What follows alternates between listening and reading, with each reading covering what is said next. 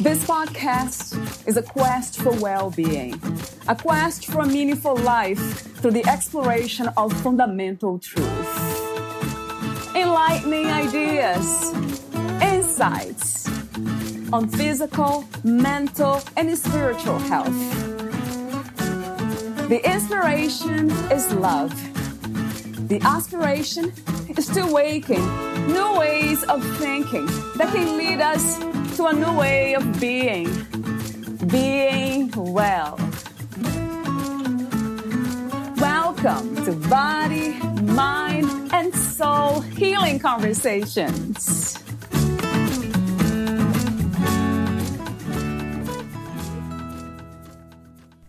Your intuition is like having your own personal language. Valeria Teles interviews Katherine Wilkins, the author of Soul's Brain, The Neurology and Logic of Your Intuition. Chiropractor, veterinarian, founder of Fractology, and author of The Soul's Brain, The Neurology and Logic of Your Intuition, Dr. Katherine Wilkins is passionate about conscious intuition. Fractology grew out of her own need to resolve the conflicts in her life between science and intuition, as she was born an intuitive cuckoo in the nest of a scientific family. Turning her science mind onto the process of intuition, she deciphered the principles of this powerful skill into a step-by-step system that anyone can use. You can read all about it in her book. Having a conscious process turns your intuition into an everyday skill, and importantly, teaches us how to use pattern-based and system thinking to move past our old right-wrong thinking and open to expansive solutions for the future. This type of thinking shows you the superpower hidden in your own authenticity. The more you live according to who you truly are, the more expansive and fulfilling your life becomes on all levels, and the more mutual this expansion can become with all those around you. The system Katherine founded, Fractology, shows you how to do just that, and she has shared all those principles in The Soul's Brain. Meet Katherine at fractology.info. Here is the interview with Katherine Wilkins.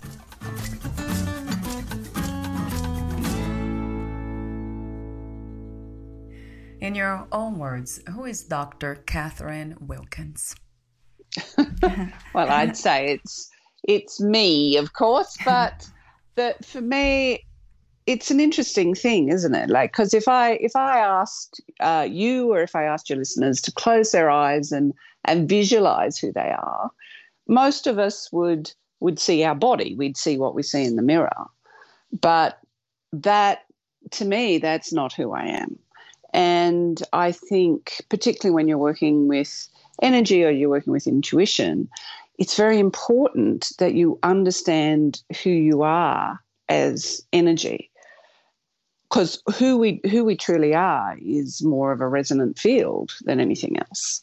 So in a very real sense, when you focus on your energy, it's who I really am is I'm that resonance. Now, I can give that resonance a name. I can call myself Katherine, because actually the meaning of Katherine is pure, and so if I'm purely my own resonance, that works for me. But right.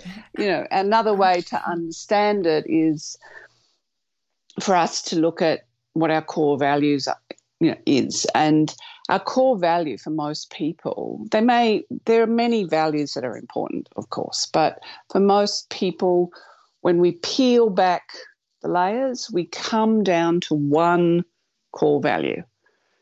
And for many people, it can be many different things, from creativity to generosity to love to truth. For me, it's integrity.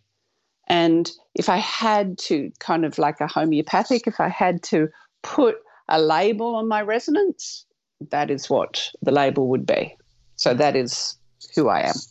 When all parts of yourself come together, there's no gaps between what you think, what you say, what you do, what you create, everything's one. Yeah, absolutely. So this is why integrity and integrated have a similar root meaning. So absolutely. Yeah. How are values different from beliefs? Well, so I mean, in some ways, we could say we're just arguing semantics, but we need to use words so that not necessarily that we can understand things in ourselves, but so that we can communicate understanding. And for me, your core values, they're like principles, like so they're immutable. They don't change. How we express them may change. We may get clearer on what they are. And because of that, our ability to align to them may change. But they're inherent. So it's the more work we do to let go of the things that actually aren't us, that don't fit in that integrated way, the clearer and stronger our values become.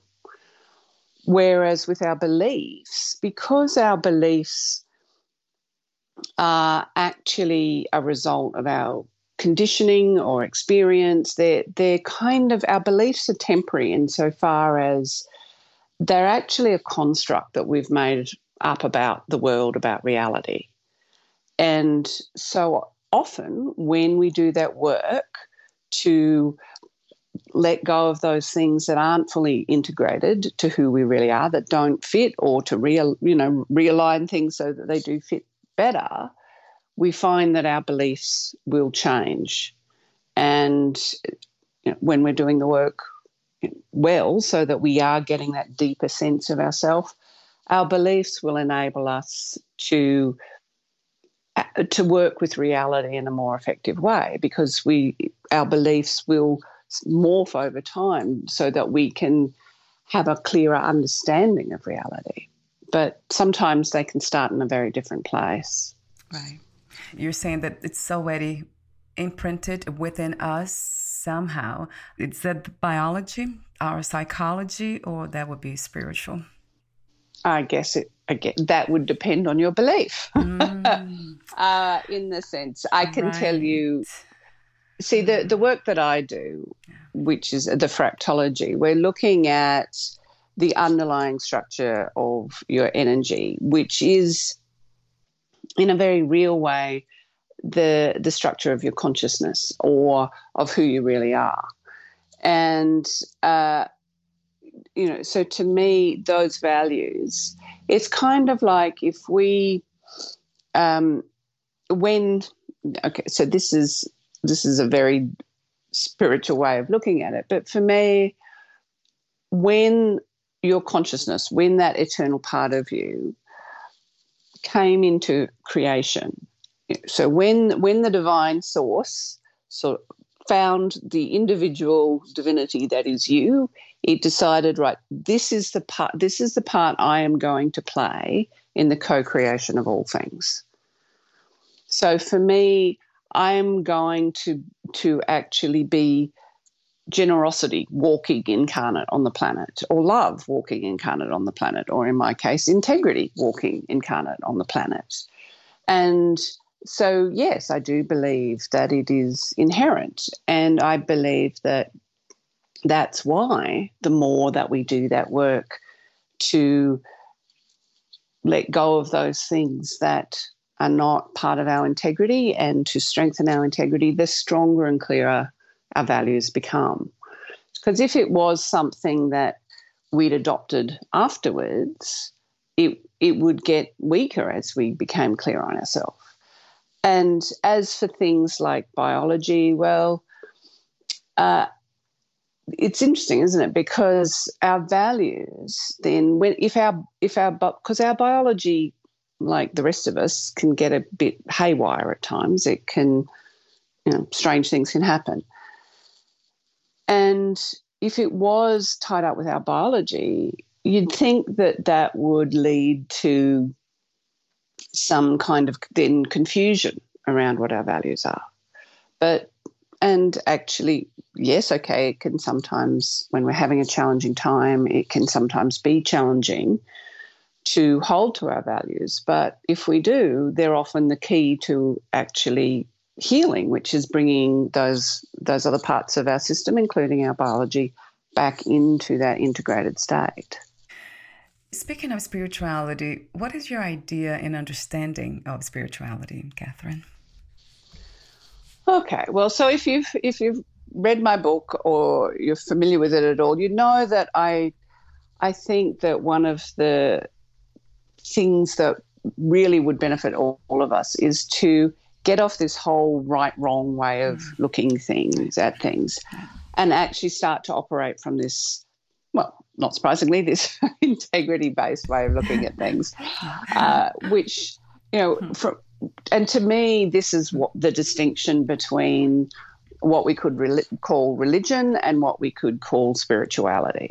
So with religion, it's going to tell you, don't do that, do this. Like, that's wrong, that's right. So this series of rules that you're supposed to follow, whether that supports your integrity or not, because the rules are the rules, and that's what makes you a, in inverted commas, good person. And as I said, that to me is religion. Where spirituality to me is actually what we've just been talking about, doing your best every day to be who you really are. And if you simply have an intention that every day I'm going to be more of who I really am, and I'm going to express that more clearly in the world, that is a spiritual life. So to me, spirituality is just you being who you really are. Because, as in the soul's brain, like in my book, I talk about the fact that for me, at the very least, whatever the divine source is, at the very least, that has to be following good engineering principles.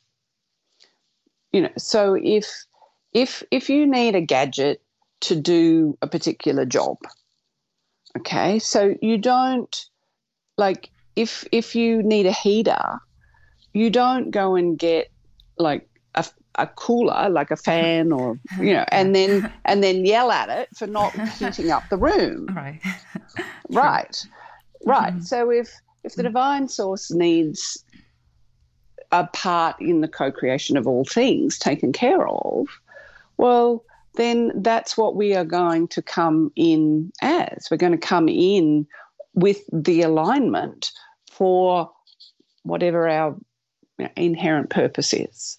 So the more that we live according to who we truly are, and the more we express that clearly in the world, not only are we taking care of our spirituality from the point of view of being who we really are, but whether we're conscious of it or not, we will be fulfilling our part in the co-creation of all things. So for me, that is what spirituality is. And yeah, it has nothing to do with religion, although sometimes there is a little bit of an overlap, of course.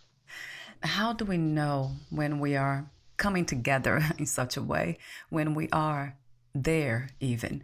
Do you think that there is a destination when it comes to being who we are?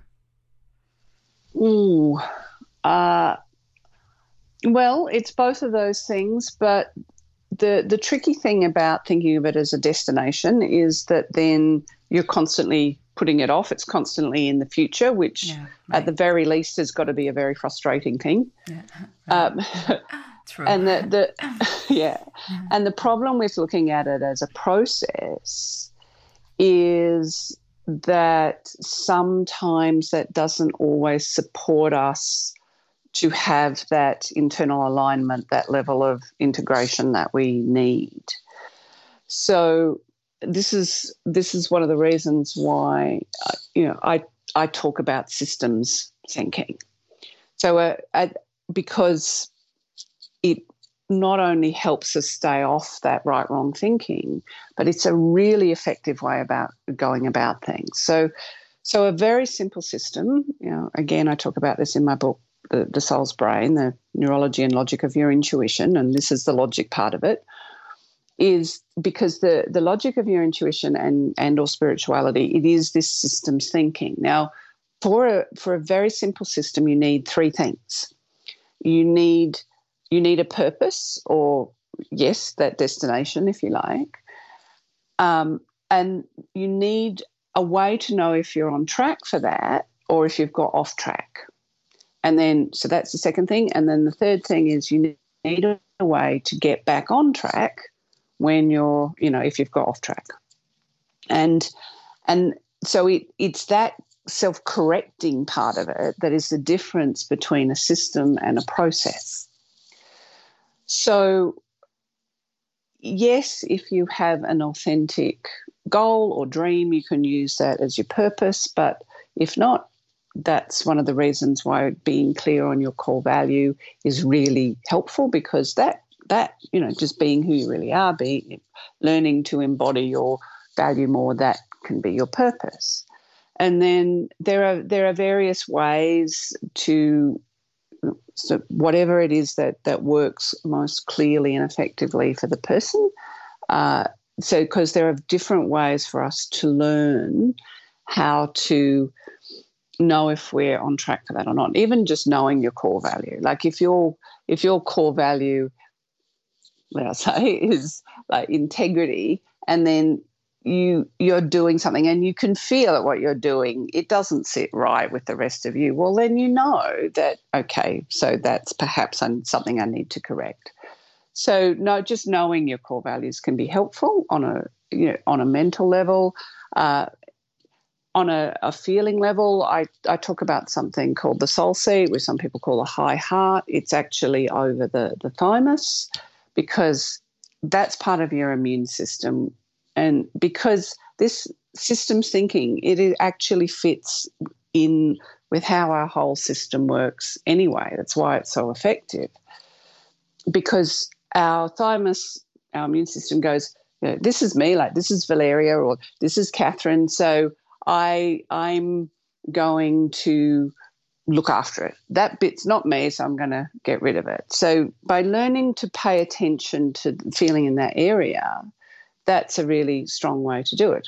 And, of course, if we develop our energetic awareness to the point that we really know the energy of who we really are, whether it's just on a pure, energy level or on the fractal level, which I teach, then we can perceive directly whether what we're doing actually holds that energy, or at least is harmonic with that energy, or if it really is out of harmony with our own energy. So we can know whether we're on track for who we really are or not. And then if not, obviously we need to tweak whatever we're doing to get it back on track. Yeah, that sounds really good to me.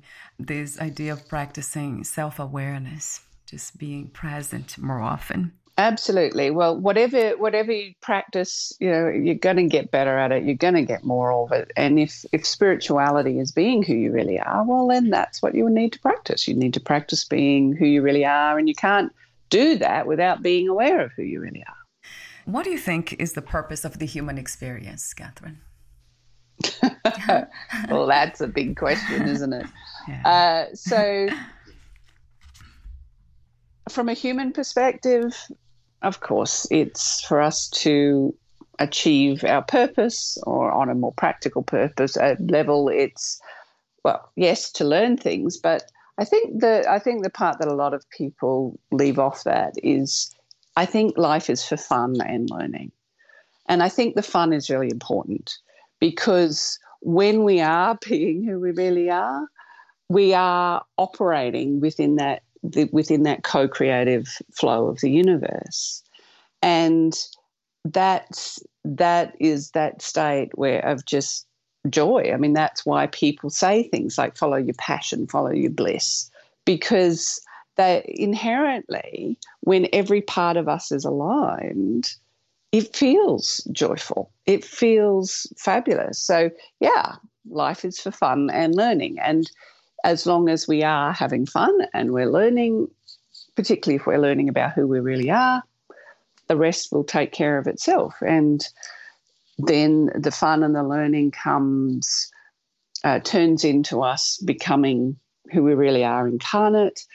And then that becomes not just being us realising our potential as a human, but starting to know who we really are on that divine level, which leads to us fulfilling our purpose, not just in our own life, but in a way that we support other people to increase whatever our core value is, for them to actually be able to increase it in their life, which is how the co-creation works. So my integrity, my value is integrity. Somebody else's might be abundance. Somebody else's might be love. And it's like, well, they're all pretty cool values by themselves, but when they're all coming together and they're being expressed simultaneously, well, now you've got a really delicious kind of like soul soup that you can create life in such a way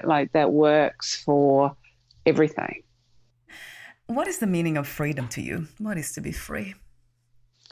Freedom is one of those fun words because what a lot of people think it means. It's in the same way as when we first start to become who we really are. So if you're familiar with the word independence, well, there's actually kind of like two stages to independence. So the first stage is we are at least making choices for ourselves rather than making choices based on other people's expectations or whatever. But to begin with, we don't really know who we really are. So we're making those choices from our ego, not necessarily from our values or who we really are. And so, of course, they're the two different ways we tend to interpret words. So when we look at freedom from an ego kind of way, most people think that freedom means, well, I can, do whatever I want. I can run around, I can eat everything, I can drink everything, I can, I guess sleep with everything. Oh, wow. Yeah, right.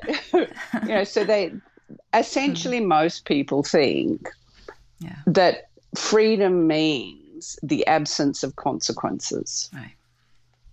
Sure. But not only is that an impossibility, that's like thinking that if you drop something, it's not going to fall.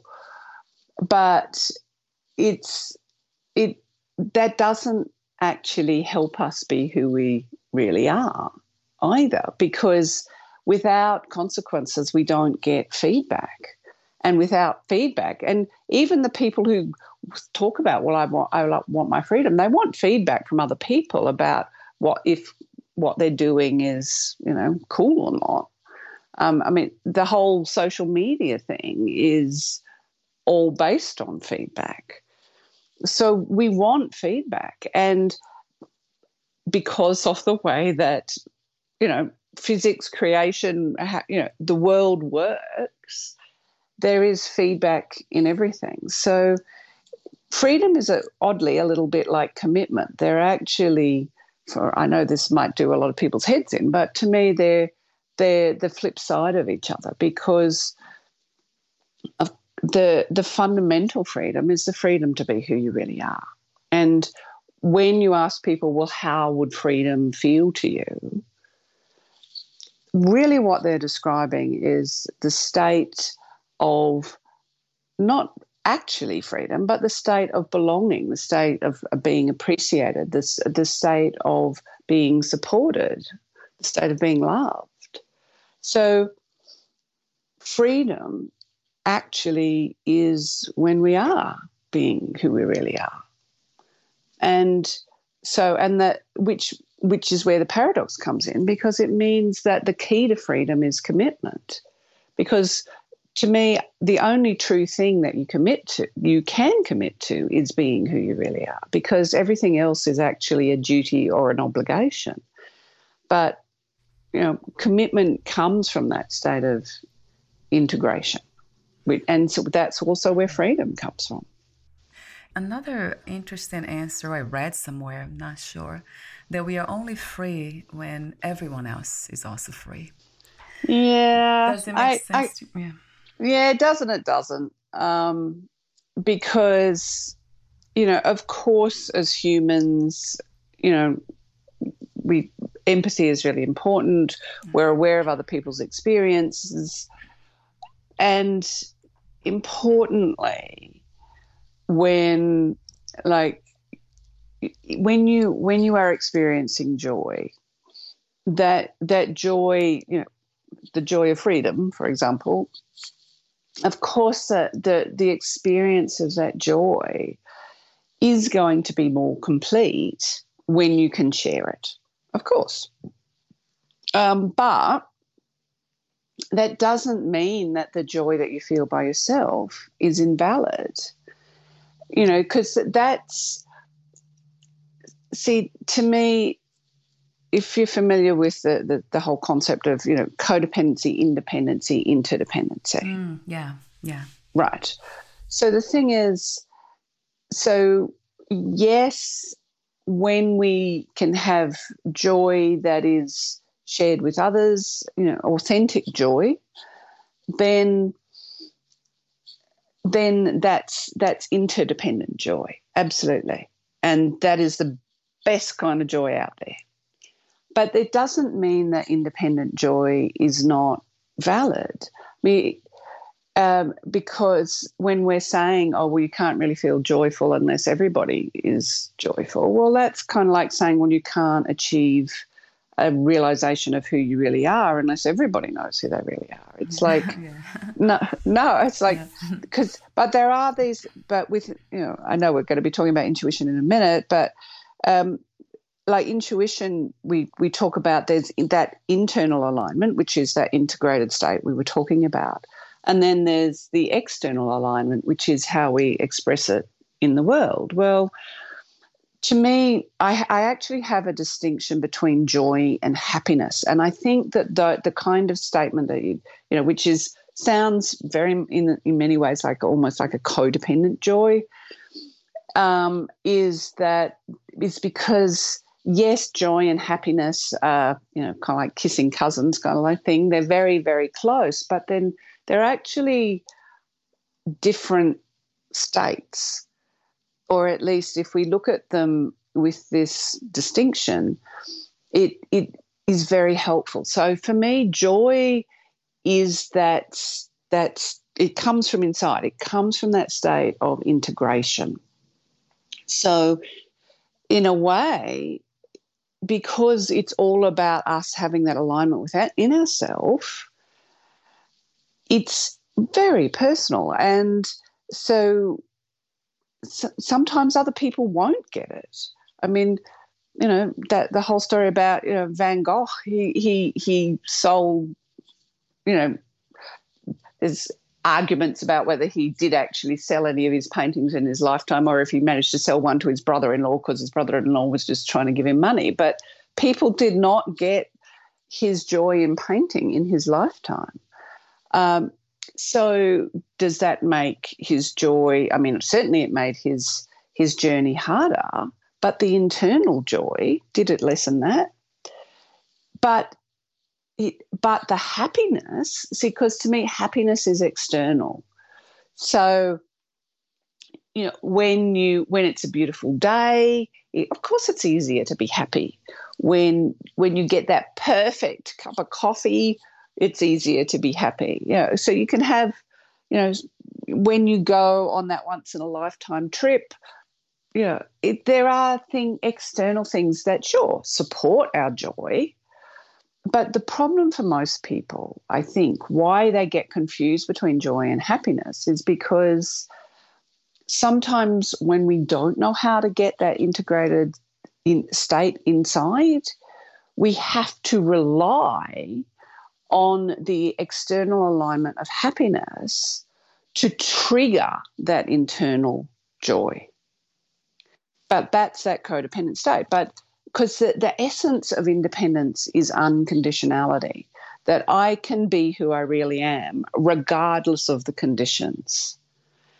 And one of the symptoms of us being who we really are is actually being able to tap into that joy inside. Now, sure, you want to, it's necessary to be appropriate with it, like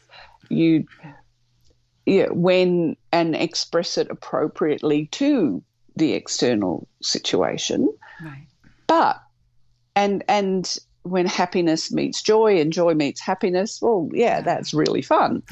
But you don't, and although, of course, we prefer to have the external conditions reflecting our internal state, well, going back to that spiritual state, the challenge or the test of how we're doing, if you like, is, well, can I be who I really am? And can I feel the joy of me living in that alignment, even when those happy external states or external things are not there? So what is empathy to you, Catherine? Okay, so again, this is one of those words that one of the beauties of the English language is that one word can do so much work. So, empathy is, at its simplest, is the ability to appreciate other people's experience. So, if somebody has grown up in a different culture or with a different gender or just in a different socio-economic situation, of course they're going to have a different experience to us. And that, because we haven't actually had that experience, it may kind of, on one level, make very little sense to us because we haven't had that experience. But empathy enables us to be able to appreciate that experience anyway. One of my favourite authors, a guy by the name of Neil Gaiman, he talks about the fact that one of the reasons why reading is so important is because it enables us to practice empathy. Because if we can appreciate the experience of of an orphan boy living in a magic school, and sadly none of us have had that experience. None of us have been to magic school in that sense. So if we can appreciate that, we are practicing empathy. Yeah. So the thing is that on its surface that's what it is. But this is why empathy is, it's kind of like, this is also the beginning of intuition, because intuition for me, it has two really important functions, quite apart from the fun stuff that most people talk about, that it enables us to have a sense of what's going to happen or what is happening elsewhere. Just on day-to-day life, it has two really important functions. One is because intuition, some people would say it's even there in the word, the tuition that comes from inside, is that intuition tells us about us, like this is it, because it's that part of our system that is working to help us get clear on who we really are and how to express that in the world. And it's also helping us to grow. See, our left brain logic is really good at knowing the stuff that we already know.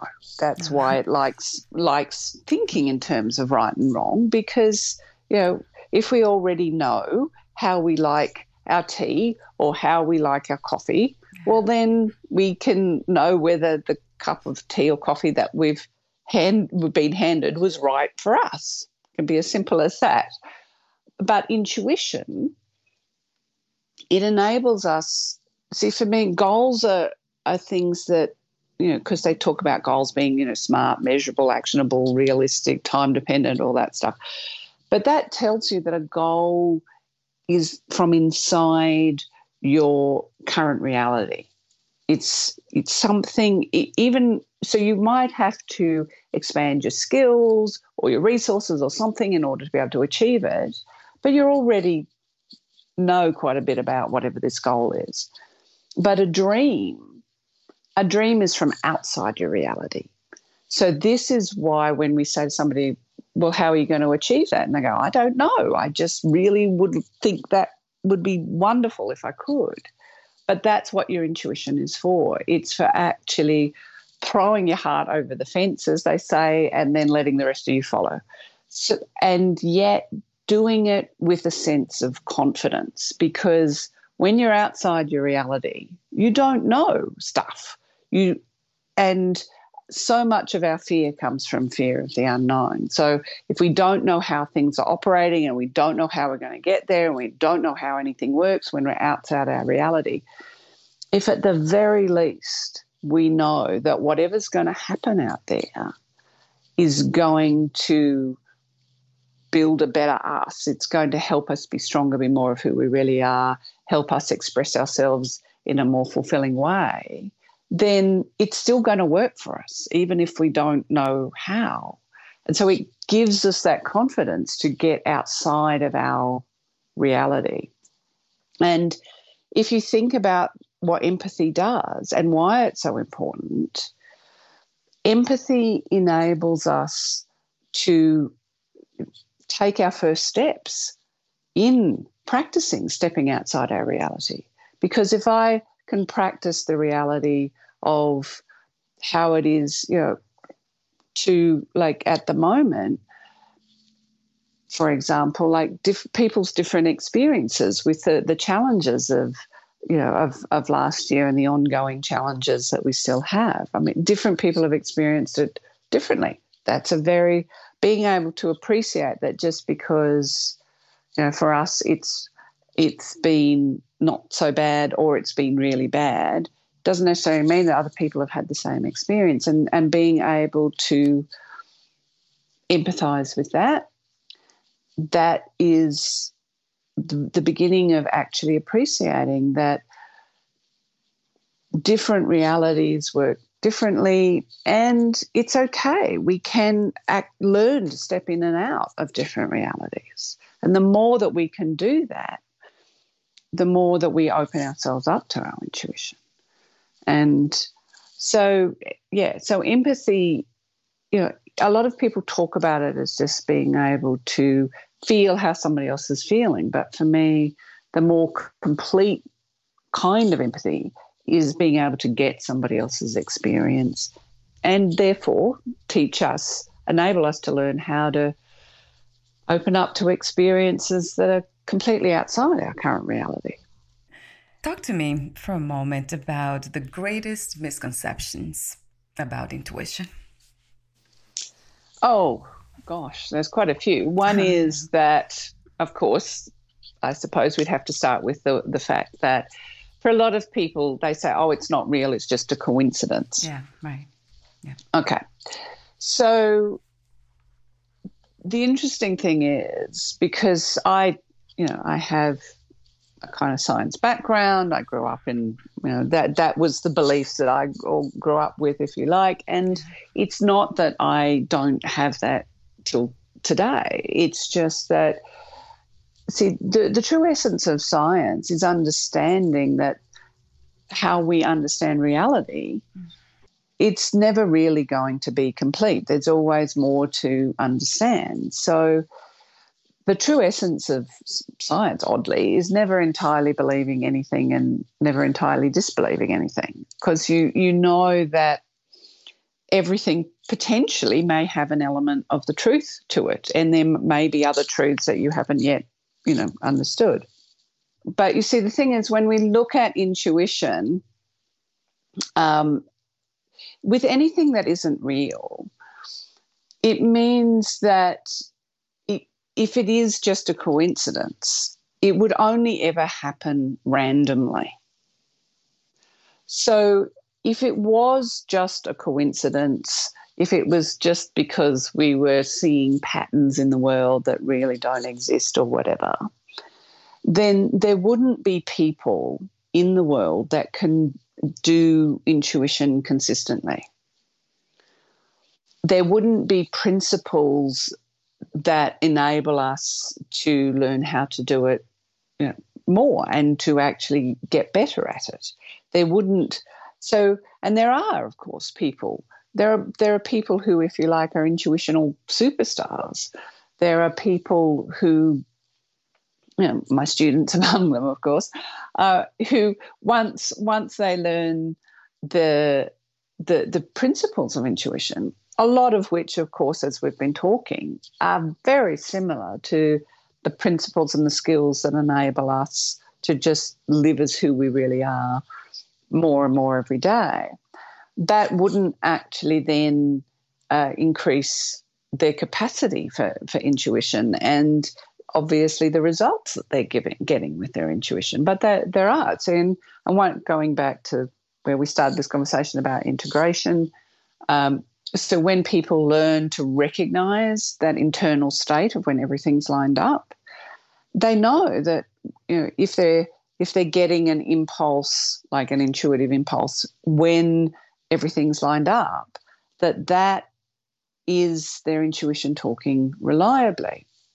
So that's one, is that intuition isn't real, but we've shown that it is. So that's that. The second one is, well, it's just your subconscious, interpreting things. It's just because you've been trained in that area, you pick up a lot of subtle cues that wouldn't, necessarily, people wouldn't necessarily know consciously. And so it's just subconscious pattern recognition kind of thing. Again, it's like, okay, well, yes, that's an understandable misconception because one of the things that intuition is actually doing, it is kind of like learning to see with your brain rather than your physical senses, because the whole world is made up of all of this energy, right? This whole spectrum of electromagnetic energy. And some of the energy, obviously, that enables us to talk from a distance, that enables people to listen to this podcast. So that's part of the energy. Now, we might have the physical senses to hear it, but we don't have the physical sense to actually sense, like the radio waves, or the microwaves that are sending out the podcast. But it doesn't mean that our brain, which is also electromagnetic in nature, can't respond to that. They did a study at Stanford that actually showed that you can put people in this, it's called a Faraday cage. It's basically, it's a kind of electromagnetic bubble. And they can change the magnetic field inside that cage. They can change the direction of the magnetic field. And the people who were volunteering, they had one of those those electrode caps on, with all the little wires attached, so that they could see what was the activity in the person's brain. And by changing the electromagnetic field, they could see that people's brains were responding. Now, sure, some people's brains were responding more than others, but and some people might have even had a bit of a sense of it changing, and some people didn't, but their brain still responded.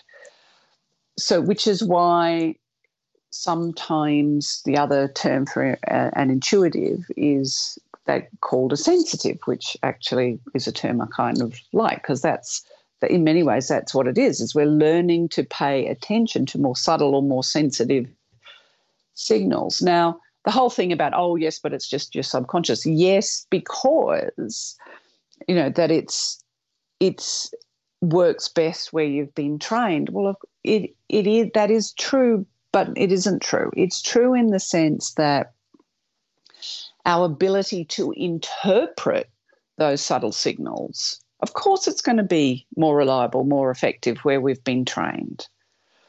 So, my training around, healing, of course, so I had a client who, actually she was a naturopath, and she was a bit annoyed with herself because she had some chronic fatigue that she couldn't work out. And she came and saw me, and I said, well, it's feeling like Epstein-Barr virus, which is, the chronic fatigue virus.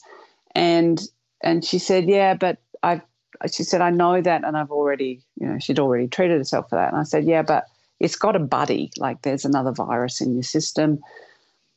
I said, and I said, oh gosh, I know this. And I had to go back to my veterinary days, and it's like it was actually this. I said, oh, it's this pig virus. I told her the name of it. And she said, where would I pick that up from? And I said, I have no idea, but I get that it's been in your system since you were 6. And then she looked at me in shock and she said, that's when my auntie got pigs. So, there's no way my subconscious knew that, my point is. And, those sorts of things happen, not all the time necessarily, because they don't need to happen all the time, but they happen often enough. Like, so the times when I've been talking to people about, well, I've told them about where things have come from, and they go, perhaps from their childhood, and they go, I don't remember that happening, and I would say, well, if it doesn't matter. I mean, what matters is we get the situation sorted. But so often then people will go and check on that, and it will happen, and then they'll find that whatever we were talking about is like, oh, actually, yes, that was that. And then, of course, there are people like Edgar Cayce and people like this who could consistently tell people about things that were at a distance. One of my clients, she was getting symptoms of incredible stress in her body, which is why she came to see me. And she came from the country, and I said to her, look, I'm getting that it's there's heavy metal in your water tank, and that you need to scrub, get your whole water tank scrubbed out. Now, when you live in the country, you're not going to go and empty your water tank on the say-so of some strange woman. So, no. So she actually, and she went and had the water tested. Now, of course, because I was, so, and the interesting thing is I described to her exactly the setup of her water tanks, what they looked like, where they were, and all this kind of stuff, which, okay. So I've never been to her property. I had no idea what her water tanks look like. But what I described was specific enough that she went, okay, well, we should at least get the water tested. Now, I will say, I thought that it was lead, but that was my interpretation, because that's not something I know a lot about. When she had the water tested, there was heavy metal contamination in it, but it wasn't lead, it was cadmium. So, and when they actually got that all cleaned out, got that all sorted out, then, she got better. So my point is it's like, that was, well, at least it was accurate enough, and there was, and I was picking that up from a distance. I mean, she lives, out in the country. I had never been there. So saying that it's just your subconscious, I mean, there is an element of truth to that, because the more you have training, the easier it is for you to match up that energy with that reality. And so your interpretation is going to be better. But it doesn't necessarily mean that it is just your subconscious, because you are picking up energies that aren't from just immediately in front of you. Yeah. Can intuition be taught? Absolutely. And because I suppose, again, that's one of those other misconceptions, that intuition is inbuilt, or it's a gift, and you either have it or you don't. Well, I mean,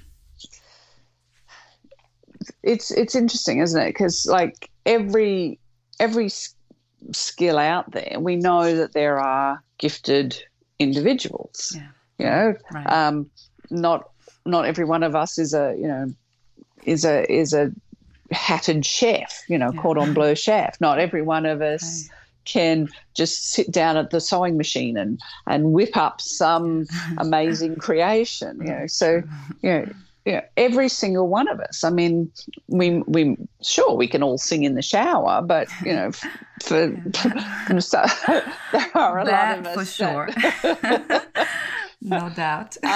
Yes, but it's not necessarily the kind of thing that a lot of people would say that we have a gift for. So, right. So of course, intuition is no different, and so the interesting thing about intuition, bear with me when I say this, intuition strangely can be a little bit like comedy.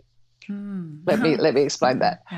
Because for a lot of people, a lot of kids growing up, if they've grown up in quite difficult circumstances, when they've been perhaps bullied or something, they often develop comedy or being funny as kind of survival strategy. Well, of course, if we have been growing up in difficult circumstances, we often develop intuition as a survival strategy as well. Yeah. And I don't mean that every intuitive person is a comedian. I mean, it can also be a survival strategy.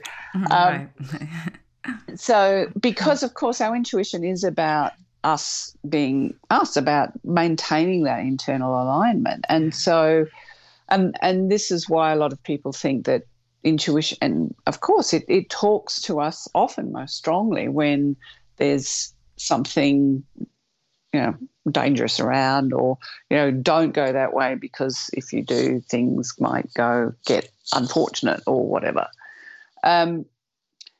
So sure, some people think that it's just that because of the circumstances of their life, they got to practice it a lot. It's the same thing as like, well, Mozart got born into a musical family. Like, his father was the court musician in Salzburg. So if he hadn't been born into a musical family, would we know him as the musical prodigy that he was? Because he wouldn't have been able to practice that from an early age. So when you're little, like if you come from a family just like Mozart's family, who were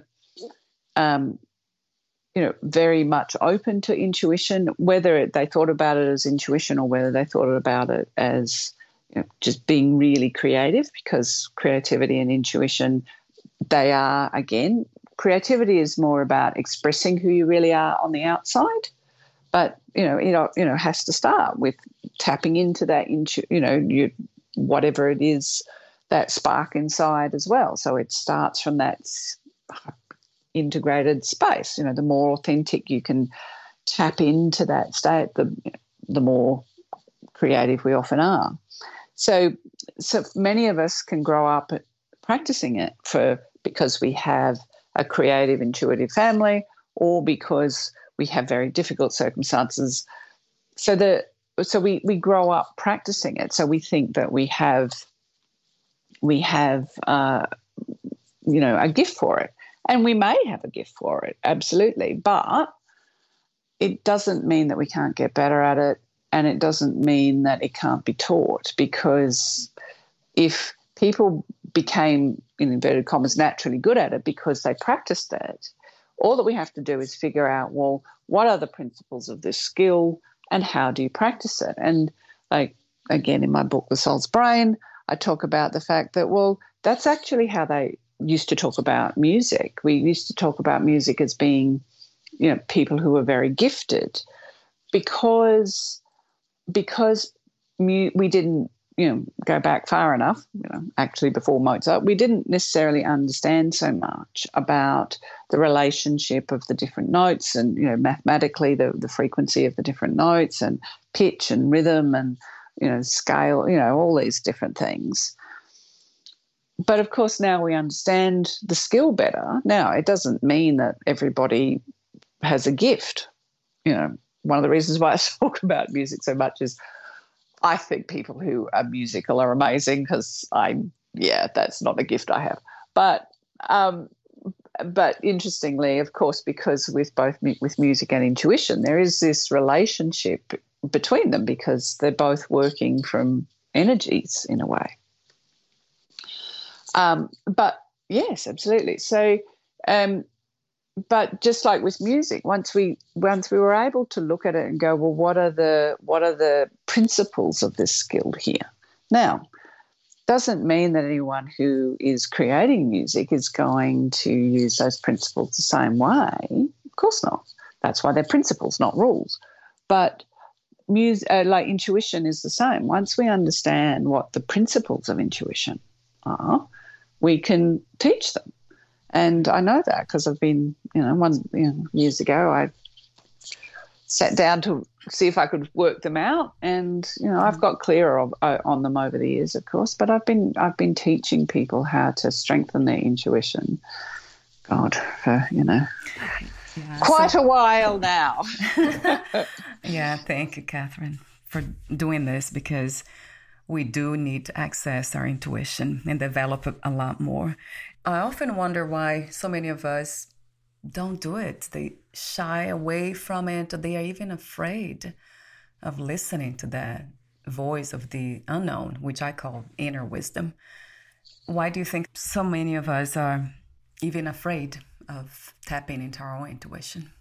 Well, unfortunately, that's probably because of one of the negative effects of the fact that most of us are brought up very much in this right-wrong thinking. Yeah, right. So, see, when we're brought up in thinking in right-wrong thinking, naturally we want to be right because, it's better than being wrong. But the problem is that when we're taught to assess everything, not from the basis of like, is this really me? Is this my integrity? Is this going to help me be more of who I really am? But assess everything from the point of view of, is this right or is this wrong? When we get an impulse, that will be our response. Our response will be, well, this could be wrong.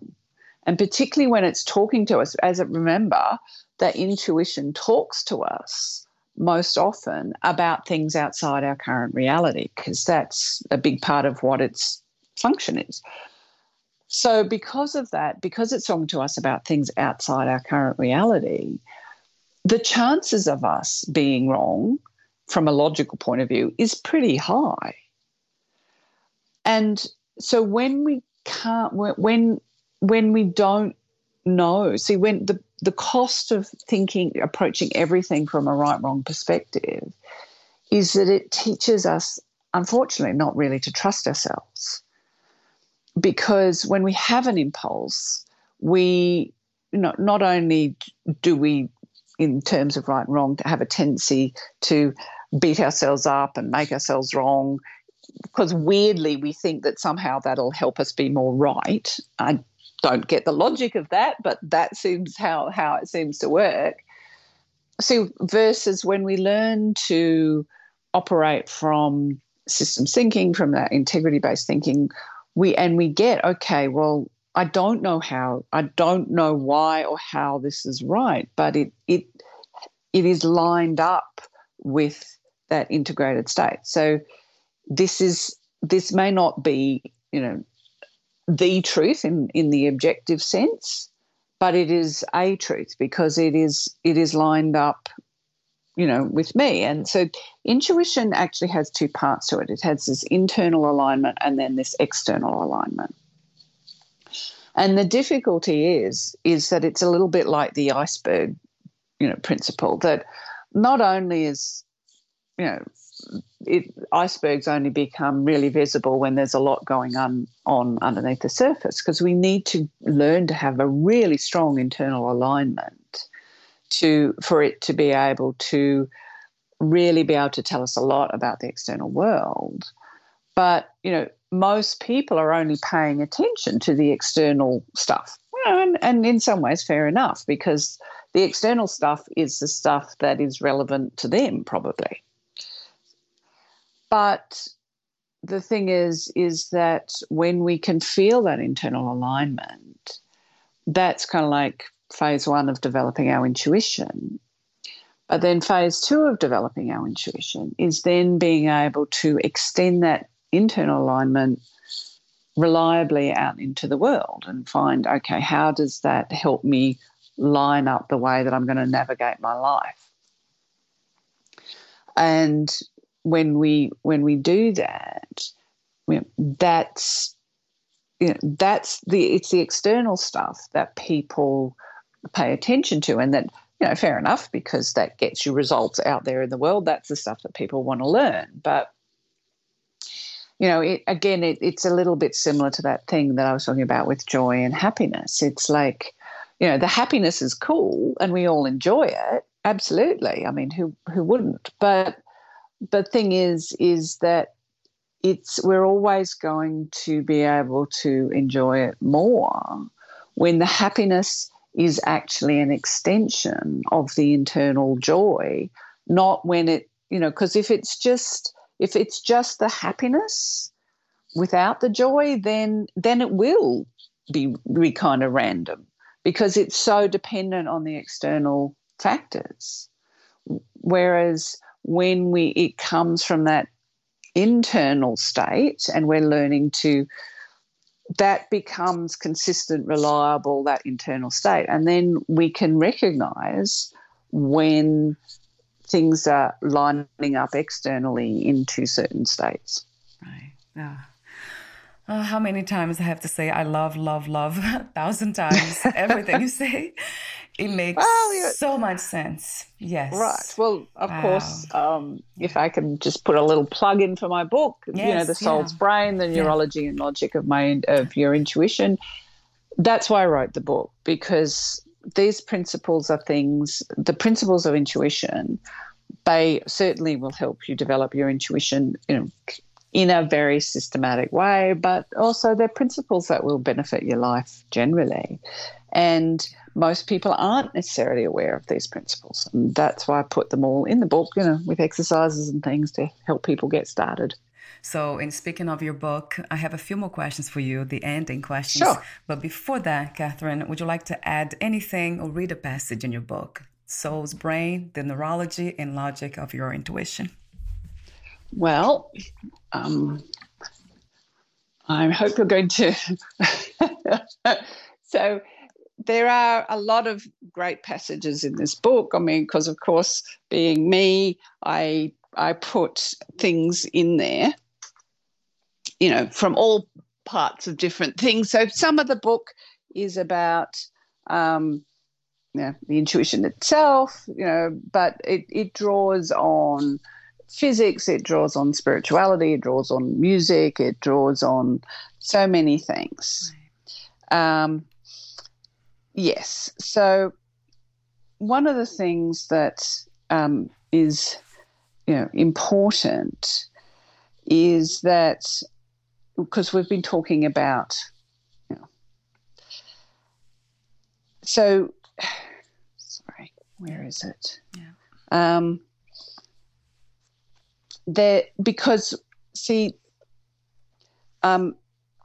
Right, so I will just want to read this bit. So, see, because the thing is that we were talking about why people don't trust themselves with their intuition, and that's a really important point. Okay, so this is why I want to read this bit, because intuition, it's not only that, because it's like any relationship. Your intuition is a function of your relationship with yourself. And just like your relationship with other people, your relationship with yourself, like trust is really important. So that's why I want to read this one. When your destructive aspects peak out and disrupt your relationships or stop you from achieving your dreams, it's tempting to blame your shadow. What's the shadow? It's a part of you with the worst reputation. At least that's how it's generally perceived. It's like that moment at the Christmas party when you met your boss for the first time and were so desperate to impress that you made a fool of yourself. Or the other time when you had great plans to get fit and signed up to join a Sunday morning running club. Then every Friday night you drank so much that you slept through the run. Doing things that get in our own way is self-sabotage. our shadow gets the blame, yet that's not all the shadow is. Rather, that's what an unhealthy shadow is. Okay, so it's a bit like what you eat. When you don't understand about nutrition, you might eat all sorts of things that taste great but are terrible for you. That's your shadow. Once you know a bit more and so that you understand your shadow, then things get healthier. So when you're getting, I'm just going to skip a bit because otherwise this is going to take a little bit long. Okay, so because when you're getting really close to having everything you want, when your chosen desire is almost about to manifest and your energy is really strong, yet your alignment to your integrity may not be complete just yet. What turns up looks like your desire but isn't aligned to who you truly are. When you're close to true success, it can seem like you can get everything you want if you only give up a little bit of yourself or your integrity. The problem is that'll never work.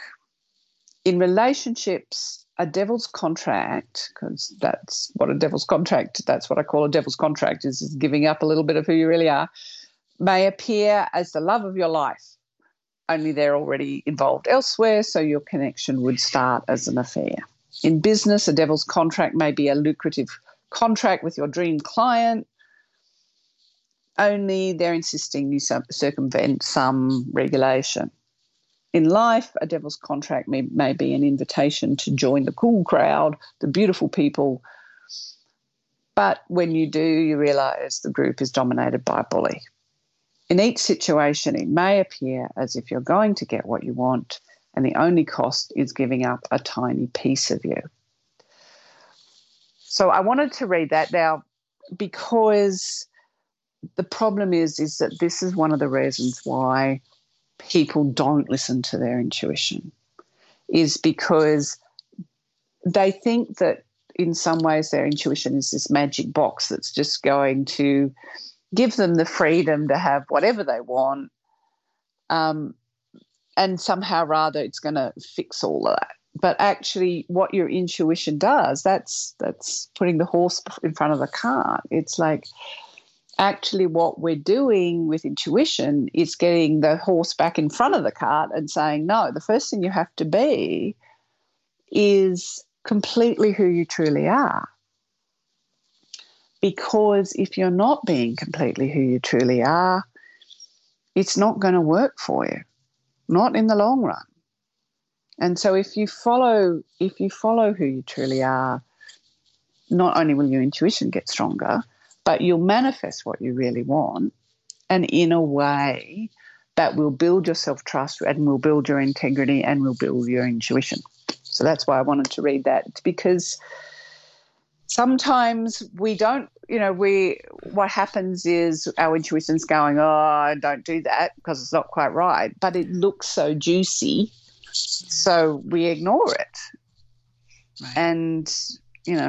And then we go, yeah, but then does that mean I'm never going to get what I want? No, it means you just have to become more of who you really are, and then you'll get what you want in such a way that it will truly work for you. Yeah. If you knew you would die soon, meaning losing the body, would you make any change in your life or do anything in a different way? Oh, well, if somebody gave me a date, I'd get a big I'd have a big party. Right. That's a good start. Yeah, no, I mean, I believe that one of the Native American traditions is they have something called a giveaway, so that when they said their time is coming, rather than having a will, they just, while they're still around, they give all their stuff to, whoever they want to pass it on to, which I suppose saves a lot of arguments. So that's probably what I would do, because I wouldn't be needing it myself anymore. Very logical and very practical. Well, so the thing is that because I have been doing my best to live my life, in this integrated way for so long. I mean, there's probably a few things that aren't quite as quite as in alignment as I'd like, but pretty much I'm there. So there's nothing drastic that I would need to do. No. The last question is, what are 3 things about life you know for sure as of this moment? 3 things I know about life for sure. Well, I know that the more that we are who we really are, the more fulfilling life will be. I know that for sure. I know that, unfortunately, we live on a planet where most of society, not only are a lot of people not being who they really are, but the codependency in our society isn't just for individuals, it's actually social. It's set up in our institutions. And as a consequence, there is an intense pressure on a lot of people to not be who they really are, to be what someone else or the society wants them to be rather than being who they truly are. So, that's the second thing I know, unfortunately. And the third thing that I know is that, however, I believe that, I know that we are living at a time in which, because for me, in many ways, humanity it's kind of like they've been at spiritual puberty for a long time, humanity. Yeah. I said that to one of my clients once, and they said, "Oh, does that mean we have spiritual acne?" Lots of it, probably. Yeah, well, so, and if you think, great. Yes. So I do believe that humanity as a whole is currently undergoing a transformation. And that transformation means that just like most teenagers, when we reach that point, because unfortunately, one of the things that I do know is that power is much easier to acquire than wisdom. And so most of us acquire some power before we acquire wisdom, and that's certainly true of humanity as a whole right now. So that is why, unfortunately, tragically, some teenagers never make it to adulthood because they're using their power so unwisely that the consequences are lethal. Yeah. So humanity as a whole, is sort of undergoing that kind of process right now, and it's, I guess, for a lot of people, it's still an open question. Like, will humanity make it through this and get to a point of, if you like, maturity as a species, like where we go from having a codependent society to having an interdependent society. Yeah. And one thing I know for sure is that learning the skills of intuition and the systems-based thinking that goes along with that, or the integrity-based thinking that goes along with that, that is the key to that transformation, because it's what enables us to not just support our integrity, but to support our integrity, the integrity of others, and the integrity of all things, including the environment. And that's what we need to learn if we're going to go from having power to having wisdom and really co-creating an amazing future for all of us that includes a really healthy environment and all the rest of it. I love your wisdom, Catherine. Thank you again for sharing it. Sweet. Thank you. You're very welcome. In a joyful and playful way. I love your sense of humor too. Beautiful presence. Wow. Well, as I said, life is for fun and learning. So, all right. Why not learn while having fun? I agree. Absolutely. We always learn better when we're having fun. Yeah, of course. Yeah. No, not too. Well, sometimes we need to get a little serious, but I agree. Always playful in between. Where can we find more information about you, your books, products, services, and future projects?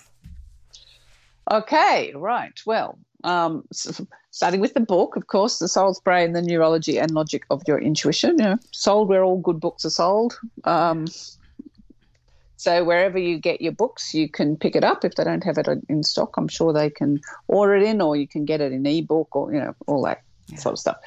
My website, because the work that I do is called Fractology. So the website is Fractology .info. So it's because it's information about fractology. So it's fractology.info. There's information there about the intuition, including various, blogs and stuff. I think one of the more recent blogs I put up there is about the different languages of your intuition. But that's also connect. I've recently started a little YouTube channel. So the YouTube channel is called Living Intuitively. So you can, if you subscribe to that, I put out little videos every week. And if people want to have any questions that they want me to answer, I'm always happy to do that. If they leave those sort of in the comments or whatever, I'm happy to do a video about that. But that YouTube channel is about all the different aspects of intuition. There's also some things up there about the energy of the current situation and all that sort of thing. I have a Facebook page, which is Dr. Catherine Wilkins. I'm not really on Twitter, so pretty much that's it. The Facebook page, Dr. Catherine Wilkins, the website, fractology.info, the YouTube channel, Living Intuitively, and of course, if you really want to read about some more of those principles of intuition that we've been talking about and do the exercises, then go and get a copy of my book, The Soul's Brain, and you can read all about it and work through those exercises. And in the book, there's also it has links to meditations and things to help you as well. So there's plenty of resources out there. Wonderful. I'll have those links also on your podcast's profile. Oh, great. Thank you so much again, Catherine, and we'll talk soon. Great. Thanks for having me. It's been fun. I know. Bye for now. Bye. Thank you for listening. To learn more about Catherine Wilkins and her work, please visit fractology.info. To learn more about this podcast, please visit fitforjoy.org/podcast. Thank you again for listening, and bye for now.